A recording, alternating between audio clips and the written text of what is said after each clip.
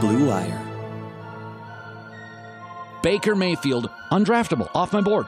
The Cleveland Browns select Baker Mayfield. Steps. He throws end zone. Touchdown! It's Higgins! What a beautiful throw by the Baker. 20, 10, 5, touchdown! Shabba-lubba-hub! Welcome into the Rebuild podcast. My name is Meredith Kane, and pinch hitting for Peter Moses this week, we have Charlie Egley. Charlie, what's going on? Oh, just trying to forget a little bit about last night and realize that the Browns did beat the Ravens, and we shouldn't question if this team is the same old Browns, but I feel like listening to radio all day, we're back where we were. I'm so sorry. Right. I had to listen to radio all day. I mean, I did too, because, that's what we do for a living. But right. Yeah, so is that sort of how you're trying to rationalize what you saw yesterday? Because quite frankly, to me, it looked like kind of like this week one all over again, where it was just this unprepared team. Now, the biggest difference were there weren't as many penalties or the same type of penalties, because the penalties in week one, I'm still upset about them. But there wasn't really quite... I don't even remember much. Honestly, I think I blacked out last night at some point because that game was just so terrible. And normally I'll take notes because obviously, covering football is my job. Talking about football is my job. And, I want to do our Blue Wire listeners justice in having an intelligent conversation. But I just couldn't watch it at any point. And unlike other Browns games, I didn't go back and rewatch it today. And it was just one of those things where I just couldn't believe what I was seeing. It was a panicked Baker. It was a weak offensive line. And it was Baker throwing to Antonio Callaway. But I understand him wanting to spread the ball around quite a bit, but I don't feel like there was anywhere near as much Nick Chubb as we deserved. And on top of that, I don't know why he's not throwing to OBJ and Jarvis. Like, those are your most talented receivers on the team. Now, granted, watching the game on TV is different than being there in person because you see a lot more. You can see who's open and who's not. You can kind of see what the quarterback sees when you're, eye in the sky. But, when you're watching the game on TV, you have to trust what you see in the camera angles. And so it was hard to sit there and watch him, throw to Antonio Callaway, throw to Ricky Seals-Jones, and, not hand the ball off as much as he should have. Yeah, I definitely agree with a lot of what you just said. I found myself wanting to work instead of watching the game last night, which is not something that happens very often. But, I was out watching the game with a couple of friends, and then, I go to school in Berea, and I drove home last night, and I was like, they didn't recover after, was it Matt Breida scored an 83-yard run on the first play? I can't remember which running back it was, but that was the punch. What I think it was? I think what it was Baker got that incredible reception to Ricky Seals-Jones on their first drive, and it got overturned because that was a third down conversion. Right. That was a third down conversion, and it just felt like he never settled in after that because it was the play immediately after that the Niners marched the ball, 80, 90, whatever, marched it 2,000 yards down the field. They had the ball for a grand total of 45 seconds and scored a touchdown. That was the play immediately after Ricky Seals-Jones' reception, which was, I think, 36 yards, got overturned, and they had to punt. So right. I think and that's unfortunate because that was the first drive of the game. Exactly. And that was the turning point. Look, and they came out in that first play of the first drive, and they did the trick play, and it kind of, took you back to last year when we were playing Carolina and Atlanta, and, they were doing these trick plays and they were working, and you're like, okay, Freddie's figured it out. He's going to do 3-4 step drops. And immediately after, Beckham completes the pass to Landry, you see Baker doing 6-7 step drops like we went back with, like we were playing Tennessee again. And it just is something where you're like, okay, we figured this out last week. We beat a relatively good defense with a good defensive line. Like, they know they can get home and get to Baker. And then the next week we completely did the opposite. Yeah, one of the problems is, I think, and this is one of the issues that you have with the quote-unquote second-year quarterback. This is one of the issues, and you see this in other sports as well, especially in a sport like hockey, where you have superstars come out and have these incredible rookie years, and all of a sudden their production goes down in the second year, and it's because there's tape on them.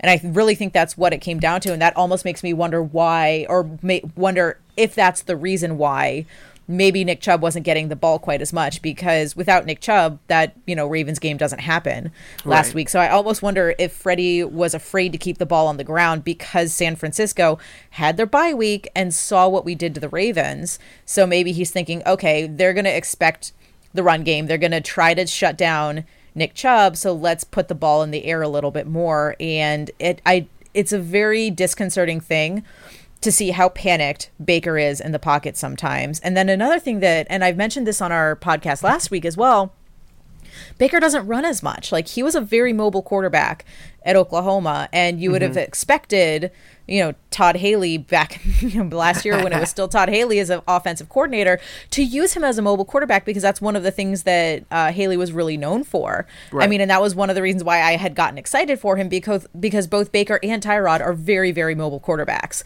Tyrod is a running quarterback. Baker was a running quarterback at Oklahoma. And so that's one of the things that I would have expected. But I've noticed a few times when Baker has a hole to run, he doesn't. He either throws the ball away, or he drops back, tries to find an open man, doesn't get an open man, gets sacked. And that's one of the biggest differences between him and Lamar Jackson, because we saw that in the Ravens game last week. When Lamar had that space, he ran. Right, and you're absolutely right. And last year we did see Baker take off a little bit, and granted, that's when Freddie was the offensive coordinator, but he wasn't scared to, run between the tackles, if that opened up, but there was no one downfield. And now this whole year, instead of seeing him run, past the line of scrimmage, he's just running backwards and looking for something. And it's one of the more frustrating things to see, because per the stats, like, the offensive line is still like a top 15 offensive line, but it doesn't look like it, and he's just holding on to the ball, and it's something that we haven't seen before. And so it's just incredibly frustrating to watch him hold on to it and then get sacked 7-8 seconds later just because he didn't get rid of the ball. Yeah, one of the most annoying things, aside from a group chat or a group text chat that I have with the guys from Candlestick Chronicles, is the stat that Kyle Madsen kept sending to me, and that was Baker has like a 0% completion when he holds onto the ball for longer than 2.5 seconds or something like that. And it's crazy because it's almost like the offensive line isn't giving him enough time, but he's holding onto the ball for a really long time. So I don't know what's going through his head, whether he's looking downfield and doesn't see an open receiver, or he's looking downfield. And I don't think this is the case where he would be looking downfield and doesn't see the guy he wants to throw to. Right. Because I feel like Baker is smart enough and he's quick enough to scan the field and, go for the open man. I don't think it's one of those where it's like, okay, well, we designed this play to go to Jarvis. I'm going to wait until Jarvis gets open, because he may not get open if these defenses are double teaming both him and Odell. So that's one of the things where it's kind of frustrating to watch, because, and especially when you're watching it on TV, and you don't see what downfield looks like. You don't see what Baker is looking at. And that's one of the things I miss. I forget which network did it, but for a while they had this camera angle that was behind the quarterback, and people hated it, but I loved it because you could just look over his shoulder and you could see what he sees. Now, granted, it wasn't, there was a lot of things that were a little bit distorted because it's TV, but, when you've got this camera angle tight on the quarterback, what is he seeing? Like, who is open and why is he not throwing to them? So that was one of the things that was very frustrating for me, just as a football person, to watch last night. And this is one of the reasons why I hate away games, because I hate watching them on TV sometimes, because I'm just like, what are you looking at? Like, what are you not seeing that's causing you to hold on to the ball for as long as you have? Because I guarantee you Baker knows that he knows what his completion percentage is when he's hanging onto the ball and when he's outside the pocket. There's no way he doesn't. Right. There's no way that he doesn't. So that's why I'm sitting there thinking, like, what are you waiting for? Because if he's able to hold on to the ball for 6 or 7 seconds, that's telling you that his offensive line is doing something. Right. They may not be doing enough because he's still panicked, but they're doing something that's allowing him to hold on to the ball for that long.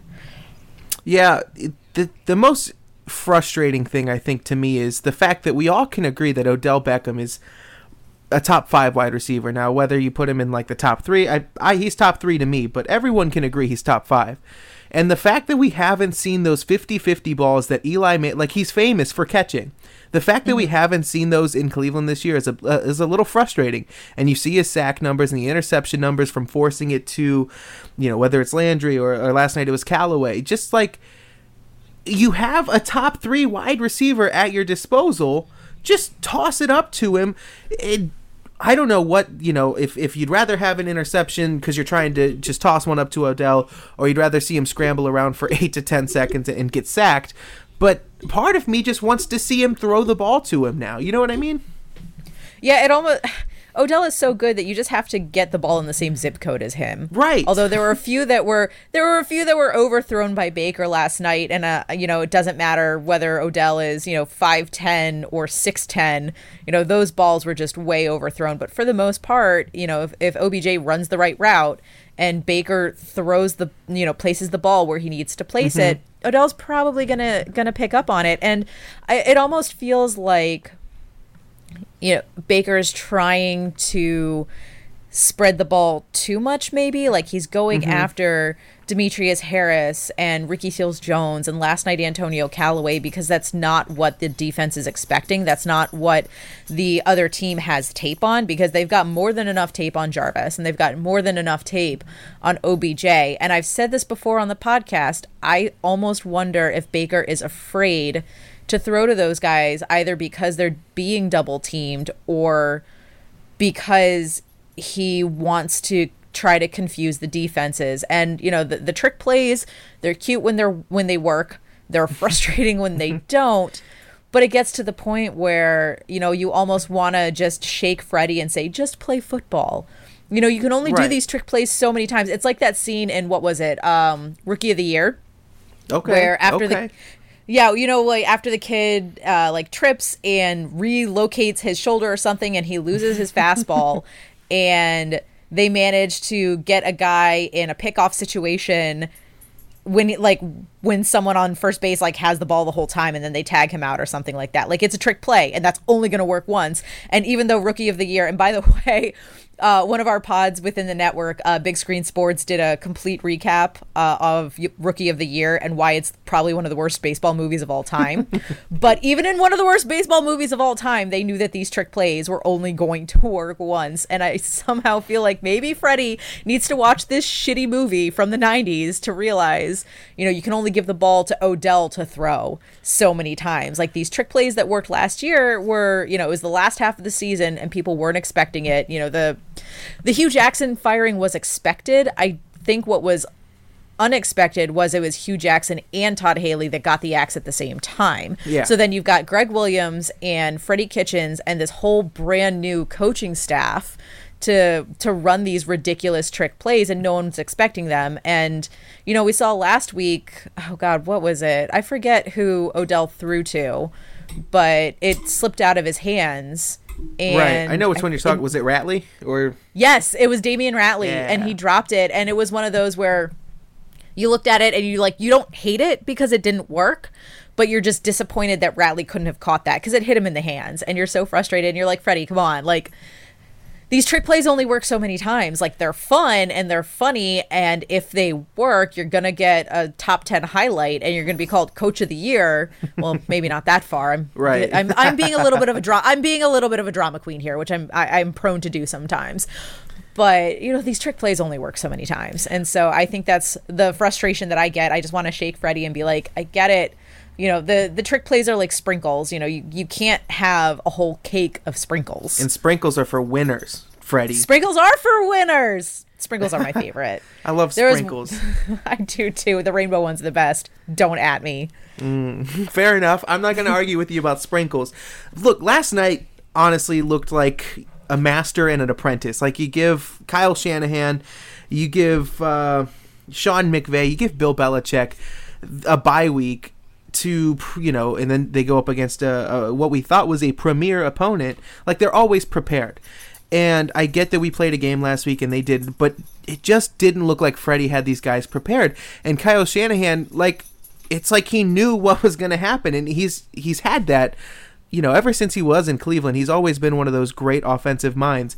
And I think last night, everyone saw what Kyle Shanahan can really do with his team. Like, he had Jimmy Garoppolo, and then they went down last year, and the team wasn't so hot. Like, obviously, because they ended up with the second overall pick. Now he's got his quarterback. Now they're a legit team, and at first everyone's like, are they legit? Because they're playing these weaker opponents.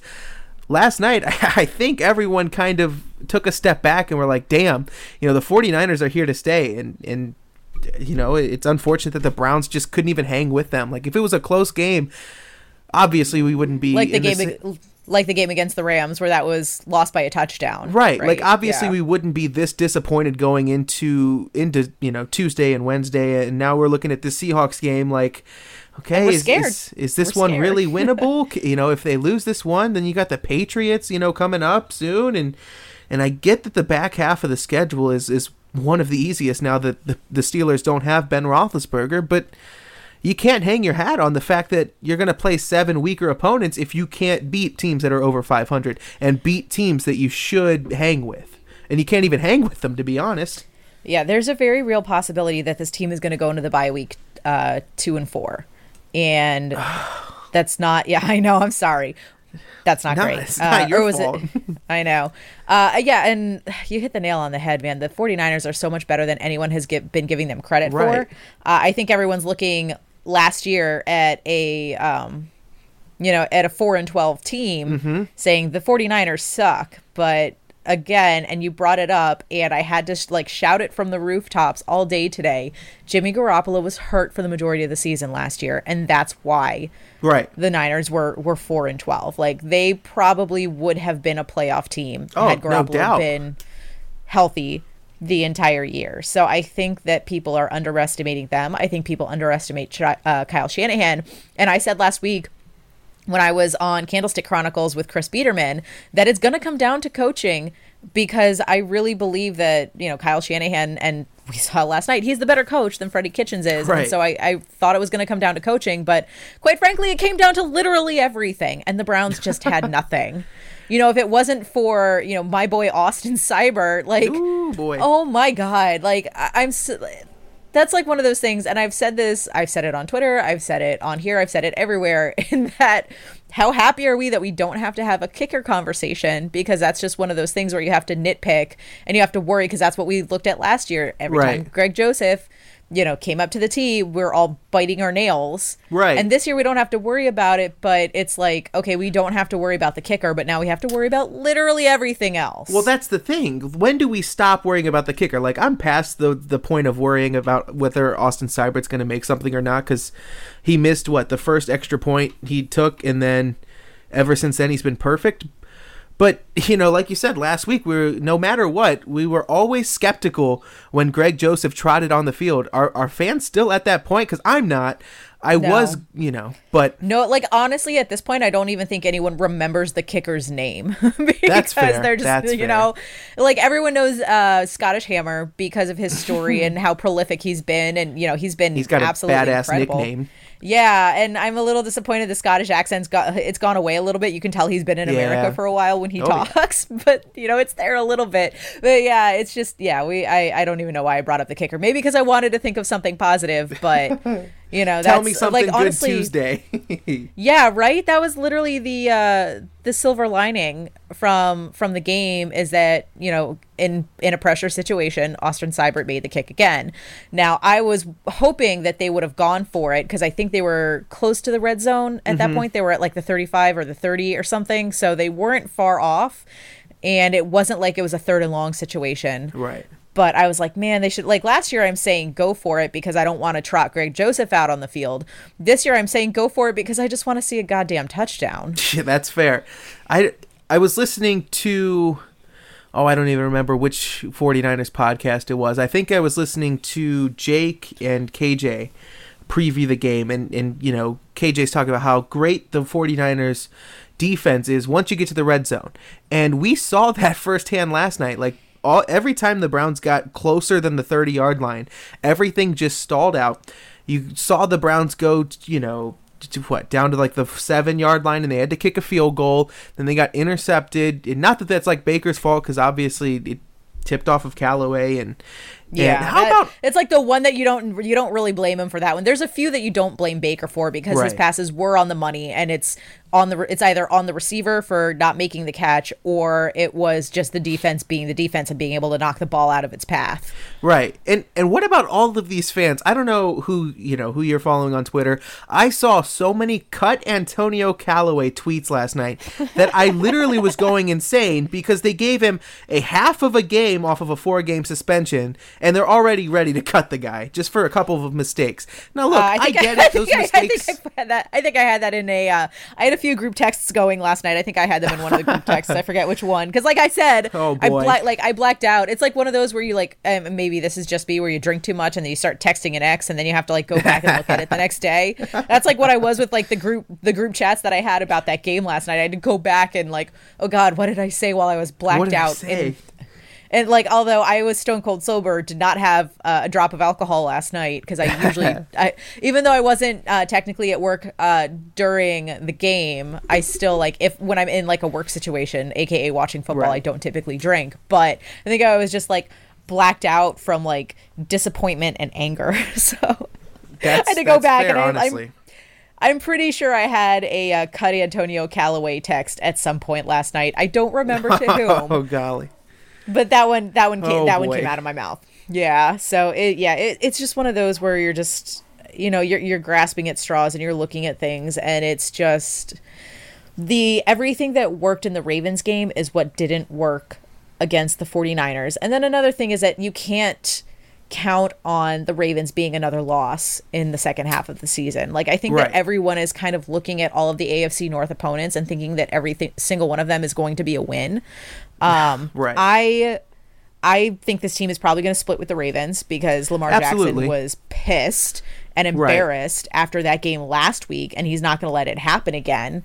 And, I don't really have a lot of fear of Mason Rudolph, but I think he's a lot better than people give him credit for. I think he's just, young and inexperienced and a little shaken, and, he just has to find his rhythm, and then that's when fair. You're going to, he's going to take off. So, I mean, that's why the schedule kind of, the Steelers, we might be able to look at those games, as 2 more wins. The Bengals will hopefully be 2 more wins, but I don't think that the second game against the Ravens is going to be an automatic win. Like, no, they obviously have the ability to beat the Ravens, but that was not a pretty game for the purple and black last week. So I don't think they're going to let that happen again. I do want to move on to some of the side stories that happened during the game, and we can get your opinion, talk about them a little bit. Absolutely, sounds like a plan. But before we get to those stories, we do have a couple of ad reads. First off, we'll start off with Axios. Axios is a free newsletter that everyone should subscribe to because, look, following a team you love in 2019 can be time-consuming. Trying to follow everything happening in the sports is almost impossible. You got MLB playoffs, you've got the NBA preseason, you've got the Browns getting blown out on Monday Night Football, and then, scrolling through every app and visiting every website on a daily basis is impossible. That's why I subscribe to Axios Sports. It's the best free daily newsletter in the land. Axios Sports is a modern sports page delivered directly to your email inbox. When you sign up for free at sports.axios.com, you'll get the best stories from the NBA, the NFL, to cricket, ping pong, everything in between. It really is all encompassing and definitely some of the best sports coverage you will see on a day-to-day basis. Axios Sports also highlights the most important stats and trends, giving you the ability to stay informed. It's super simple to sign up, and the best part is it's free. That's sports.axios.com. Not only will you be caught up, you'll be the friend sharing an amazing link with your buddies. You'll go into the office with a little bit more knowledge than whoever else you're talking to that day, and you'll look a little smarter just by checking out sports.axios.com. Join the 100,000 sports fans who get caught up on the day before it even begins. And best of all, there's no paywall, there's no subscription fee, nothing. There's nothing up the sleeves. It's free curated sports content delivered directly to you. Sign up at sports.axios.com. Again, try it. You can't beat their low price of free $99 at sports.axios.com. And I'm going to tell you a little bit about Harry's Razors. A few of us on the show use Harry's Razors, and if you visit their website, you can check out all different shave sets and face care products. Now, I know that this is a product that is geared towards men, but ladies, let me give you a little pro tip. If you are not using men's razors, I can tell you that you are missing out. I can definitively say from personal experience that they are going to be a million times better than any of the cutesy little pink things that you can get in the store that have flowers and daisies on them. Join the 10 million who have tried Harry's. You can claim your special offer by going to harrys.com/Blue Wire. That's harrys.com/Blue Wire. Harry's founders were two regular guys who were tired of getting ripped off and paying for overpriced razors. Guys, I feel ya. Razors are way too expensive. Harry's makes quality, durable blades at a fair price, just $2 a blade. If you don't love your shave, let them know and they'll give you a full refund. This summer, you can refresh your wallet and your face, or ladies, legs, or whatever else you might be shaving, with a Harry's trial set. It comes with a weighted ergonomic handle for an easy grip, 5-blade razor with a lubricating strip and trimmer blade for a close shave, rich lathering shave gel that will leave you smelling great, and a travel blade cover to keep your razor dry and easy on the go. Listeners of The Rebuild and any other Blue Wire podcast can redeem the trial set at harrys.com/Blue Wire. Make sure you go to harrys.com/Blue Wire to redeem your offer and let them know I sent you and Peter sent you to help support the show. So the first one was Nick Bosa and his imitation of Baker planting the flag. Now, Baker kind of took it in stride after the game, and Nick Bosa was still chirping about it in the locker room later, where he was like, haha, I was trash talking him the whole time. And, you know, he was, you can tell he's been thinking about that for a really long time, because that was planned, because I don't know if someone has done it yet. Maybe they should, where they have like a side-by-side of the Oklahoma-Ohio State game. Oh, it's Baker out celebration there. And then a Nick Bosa last night celebration. It was almost identical. Yeah, I think Chris Biederman and Kyle Madsen shared that at the same exact time last night. It's out there. I hate them. I love those guys to death, but god damn it, those fuckers. Hate them. No, I'm just kidding. But no. So how do you feel about that Nick Bosa celebration right there? I mean, we're both based in Cleveland. I don't know. You're not from Cleveland. I know you're a huge VTech fan. I've been here my whole life, so it's Buckeyes or nothing else. But to hold on to that for almost... That's some disrespect to the University of Cincinnati and Ohio University. Oh, come on. Does Kent State have a football team? They have a Kent football State team, right? has well, let's see. They got nationally ranked in 2013, and ever since then, I think they have maybe like 12 wins. So, Kent State and Akron barely have football teams. I think as of today, the AP polls have the University of Cincinnati at 25. So put some respect on some of these Ohio schools. Okay, look. All right, fine. Ohio college football is great. Hear me out, though. But yes, Ohio State here is like Alabama in Alabama. You know, it's, you know, people who love people in Ohio don't really love college football. They just love Ohio State football. Right. There's a big difference. They don't love college sports in general. They love Ohio State football. Yes, that is correct. Because ever since like Aaron Kraft left Ohio State, no one has heard a chirp from the basketball team. But that's neither here nor there. Back to Nick Bosa. I love the guy. Buckeye, you know, I was disappointed when he left Ohio State. I totally understood it, though. You know, another injury like that, he doesn't play in the NFL and doesn't get the money he rightfully deserves. But to hold on to something for that long, he didn't just do it. Maybe if they win, once they win and he does it because he did it with an actual flag after the game, that's fine. But to do it like 3 times and to talk about it after the game, like how upset are you really that Baker beat you in college, that you're going to mock him, I guess, like 3 times and then talk about it after the game? Like once is, I don't know, maybe I'm just salty because the Browns lost, but I don't know. I've never seen a single person, man, woman, or otherwise, hold a grudge the way Nick Bosa has held that grudge. he held the grudge like the tightest you could hold it. Like, did he obviously he planned it, but was he going to bed on Sunday night like, oh, I can't wait to sack Baker, like dreaming of the flag planting? I guarantee. Oh, probably. Like, because that's the thing, is that like when you feel like someone has wronged you, like you definitely have these revenge scenarios like in your mind. And if it's something if it's a grudge against someone, you know, that you want to get payback for and you have the opportunity, I guarantee you the minute the schedule came out for this year and you had the Browns playing the 49ers, Nick Bosa gets drafted to the Niners, I guarantee you he was looking at that. He circled that game immediately. Oh, absolutely. Red Sharpie I guarantee on the you calendar. It wasn't. Yeah, it was like that scene in, what was it? Was it Billy Madison? Yeah, it was like that scene in Billy Madison where he's got like his hit list, and I know Baker has his hit list too. Yes. But this has been something that Nick Bosa has been dreaming of since the day it happened. Like, he was like, I don't know how, I don't know when. Honestly, that might be why he left Ohio State.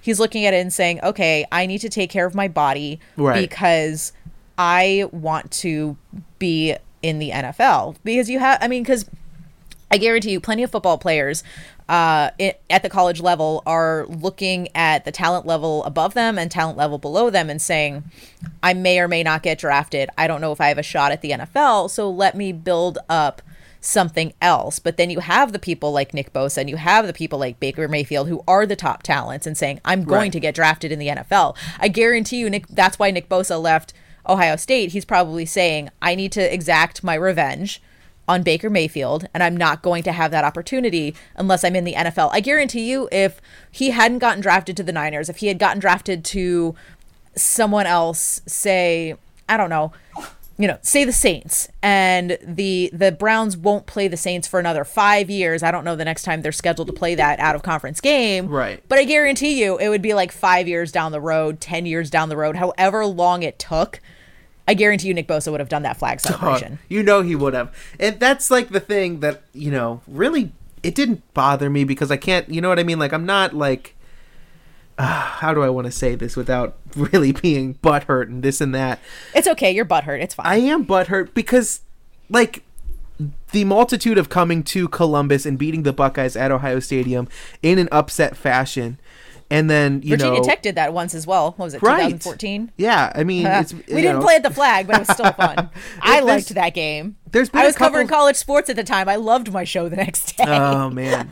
But, like, teams have gotten statement wins against the Buckeyes the past few years. But to get a sack, you're on one of the best defensive lines we've seen in the past couple of years. Baker's been one of the more sacked quarterbacks in the NFL this year, if not the most, just because he's holding on to the ball. But, like, it's not on the same level, and I hated seeing it the first time. That's why I said, like, once you beat him, you want to grab the 49ers flag and actually plan it, then so be it. But Bosa was also on the team who got a statement win in Oklahoma and then sang the fight song in front of the Oklahoma fans or whatever, like right in front of the student section, which was the reason why Baker planted the flag. Like, there's been a little bit of a turf war between these two guys. And I think Bosa thinks he won the war now because he got a sack on him and planted the flag twice. But in reality, he got a sack. Congratulations, and your team won. But this win wasn't the same as Oklahoma coming to Columbus. I think we have a new hashtag 100 Years War. I think you landed on it. It's Baker and Bosa. Baker and Bosa. Well, the we'll move on to yeah, there it is. Baker and Bosa. I don't know if I would buy that T-shirt. But no, I probably wouldn't either. But you could put them on like the Rock'em Sock'em robots or whatever. There you go. Called. Well, maybe we'll start selling Blue Wire branded Rock'em Sock'em robots. Which actually, I don't think that's a bad idea. One other Baker story that came out of last night was Richard Sherman saying that he didn't shake his hand before the game. Are we starting on this? Is this a story? It is a little bit, but the annoying part to me, and we don't have to spend very long on it, but the annoying part to me is that on the 49ers official Instagram page, on their story, they showed the pregame handshake, and Baker didn't it didn't look like he did any kind of snub. And then I haven't seen much of the news that has come out. I kind of went a little bit social media / internet dark for about the last, hi puppy, for about the last 90 minutes or so, just because I couldn't handle dealing with it, and just dealing with Twitter and dealing with social media. It's been a rough day. Right. But in watching the video, I didn't really see anything. And I think Richard Sherman was accusing people of making a story out of it. And it was like, wasn't he the one who came out and said something about it in the first place? And then we reviewed the tape and saw that it was not right.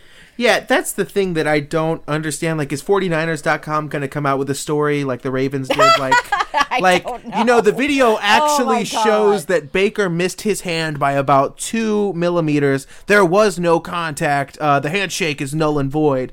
Like, if anything, like the videos I saw, Richard Sherman didn't look at Baker. He just, gave him a high five. And everyone else on the Browns got like the bro hug and like talk to him. And then you see Baker kind of just like look over at him like, what did I do? And I get it. Like, Baker's a trash talker, and Richard Sherman is kind of on the same level, like the bet on myself mentality.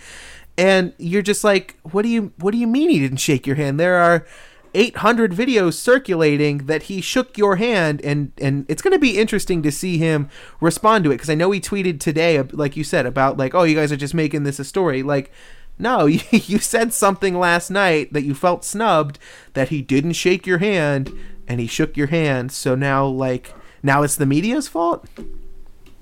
Yeah, next thing you know, we're going to have a Rex Chapman involvement. We're going to have a blocker charge video come out of this. Oh, boy. Those are some of the best videos on Twitter, though. I will say that. I can't watch them just because there's been, I don't know, there's been a few. I don't really like watching videos of people getting hurt. I am squeamish. I'm sure my parents would have loved for me to be like a doctor or something, because then I would actually have a livable paycheck. But I just I can't do blood. I can't do grossness. Like, I just can't do it. So some of the videos are funny. Some of them make me cringe, and like not cringe in a fun way, but like, oh my God, I can't believe what I just watched kind of thing. But no, I get that. Yeah. Oh my God. But yeah, that's one of the things that I just found kind of annoying, because it seems like people are trying to build this narrative around Baker that he is a disrespectful person, or that he doesn't respect the game, or he thinks he's too big for his britches. And it's really annoying. Now, granted, Baker has said and done a few things that are a little, bigger than he should have. I mean, he's got endorsement deals out the wazoo, which honestly, I don't really hate him for it. Like, go and make your money, Baker. Like, if Progressive wants to pay you, get paid. Right. I don't care. But I feel like there could possibly be maybe some jealousy from other guys in the league who don't have that kind of payday, not only from, being a superstar quarterback, but also, he has all that money on the side from his, car deals, insurance deals, whatever deals he's having on the side. Like, usually guys at his stage don't have that kind of deals come out. So I almost wonder if that's part of it, but it's really annoying to see Richard Sherman come out saying that, Baker's disrespectful and Baker snubbed him, when the tape showed that he clearly didn't. So it's like, and it's almost like the way that OBJ was painted in New York, and saying that he was a bad teammate, right, or, he was I don't want to use the word cancer, because that's a very loaded word, but that he was bad for the locker room and anything like that. And he's come to Cleveland, and we've seen that's not the case. So that's why I get so annoyed about it, and probably why I needed to sound off a little bit on it, where it's just like, Baker is a good teammate. Like, Baker gets paid, get over it. Like, he's not going to purposely disrespect you. Like, I think Baker is trying to mature, but I hope that, I hope that he gets past the point where he needs to have a chip on his shoulder. Like, I just want him to just go out and play and not have to, quote unquote, prove anybody wrong. Yeah, and that's another thing that I've seen every time Baker throws an incompletion or an interception. I've seen about 6 tweets of every time it happens that, oh, thank God Hulu has live sports, or thank God, the Cleveland Browns Stadium is his home for Progressive. And it's like, all right, guys, come on. Like, what do you how much time do you really think he took to shoot those commercials? Like, the editing process takes way more time than the filming process. He probably spent a full day doing those shoots. in the middle of, I don't know, March, April, like time where he couldn't even practice with his teammates. And then the editing process and whatnot, and then you know what I mean? Like, he didn't film those last week, and then they immediately release them. Yeah, that's not how commercials work. Are you sure? Are you pulling back the curtain a little bit too much, Charlie? No, I don't know. Because we know how. But yeah, like, I don't care. Like, I wouldn't care if Baker had one deal or 100 endorsement deals. Like, that type of thing isn't distracting him. But I almost wonder if, other players around the league are looking at that and getting annoyed by it because, I hate to say it, but Baker really hasn't done much yet. He hasn't, he hasn't started a full season. I don't know. I hate that I have to say it, but I mean, he really hasn't. Like, he's still in a prove it phase. And so I think maybe that's where a lot of the frustration comes from, is that people feel like he hasn't proved anything, and all of a sudden it's, he's painted as this savior of Cleveland and he's getting all of these endorsement deals. So I really feel like it's almost like when Bryce Harper first got into Major League Baseball. Oh God, what was it, like 2010 or something like that? 2000, yeah, somewhere around there. And he was young and he was cocky and he's good. Like, he's, he himself is a prolific player, but I remember, oh God, what's his face? Cole Hamels, anytime he came up to the plate would bean him, and afterwards said that he did it on purpose. He's like, I beaned him because he needs to learn his place. And it's like, no, you're not going to put Bryce Harper in his place by beaning him. You're going to put him in his place by striking him the fuck out. Right, by beating him. Like, that's exactly. So that's kind of what I'm seeing a lot of similarities to is, people see Baker as this, young cocky quarterback who hasn't really proven anything yet. So they quote unquote want to put him in his place, but it's like, you put him in his place by beating him, which is what the 49ers did. Oh, and that's really, so the fact that Richard Sherman came out afterwards to say that Baker snubbed him, it's like, what are you doing? Like, why? Right. Like, does he owe you something? Like, I get that you're like 3-time All-Pro cornerback, but does anyone really owe you the handshake? Like, I mean, respecting the game. I mean, I get one it. Thing. Like, I know. I mean, I get it. Like, if it's something that everybody does, and then suddenly Baker is the one person who doesn't do it, I would get it.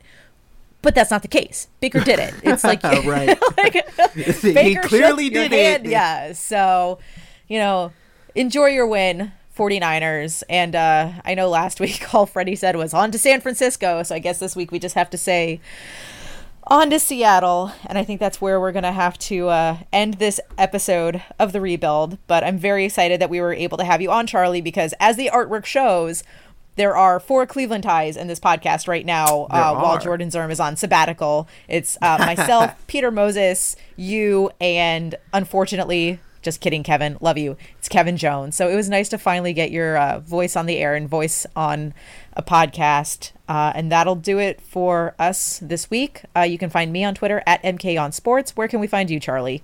You can follow me if you want. It's at CLE SportFan54. I mainly tweet nothing. I just really am on there for the viewing pleasure and yelling at people.